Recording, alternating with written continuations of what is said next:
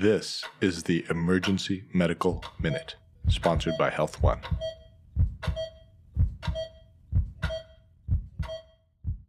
The Emergency Medical Minute is excited to announce that we are now offering AMA, PRA, Category 1 credits via online course modules.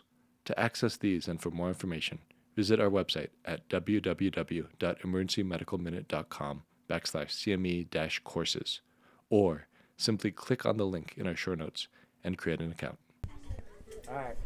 All right. Good morning. So I was going to talk about a couple of studies involved in the oxygen wars. So, recently over the last couple of years, been a lot of debate over which patients oxygen can be helpful, which patients oxygen can be harmful. And we've talked about things like sometimes in MIs, strokes, neonatal resuscitation, too much oxygen has been shown to be a bad thing. It can actually be harmful. And there's a couple studies looking at patients who are intubated for lung pathology, ARDS specifically, and how much oxygen is the right amount for them.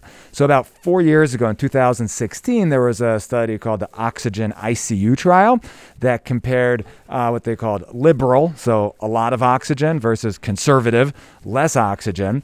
And what they considered liberal was basically lots of oxygen, get them up to 100%, versus conservative, keep it like between 94 to 96, 98%. So like really around 95%. And that study found that the mortality was significantly improved with less oxygen. So the conservative oxygen had about a 12% mortality, whereas the too much or a lot of oxygen had a 20% mortality. So a pretty big difference by just titrating down the oxygen a little bit. So recently there was another trial that tried to see if you could take it even further. And it was a trial that had a great acronym. The title was Liberal Oxygen versus Conservative Oxygen. If you make an acronym out of that, it's called the LOCO trial. And what they did was they went even more conservative, close to like 88 to 92% for intubated patients, versus more liberal, which they considered about 96%.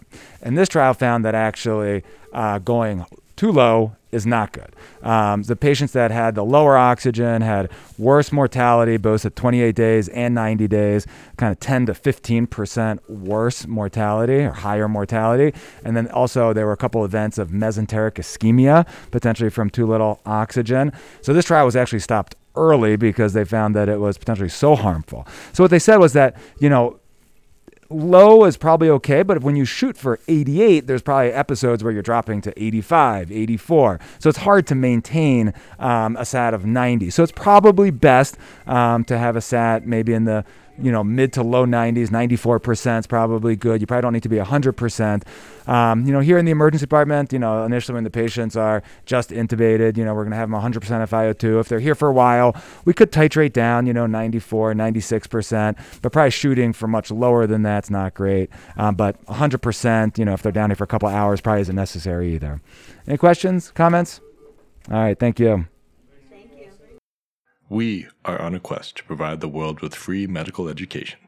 Please help us out by rating us on iTunes, following us on social media, and subscribing to our newsletter at emergencymedicalminute.com.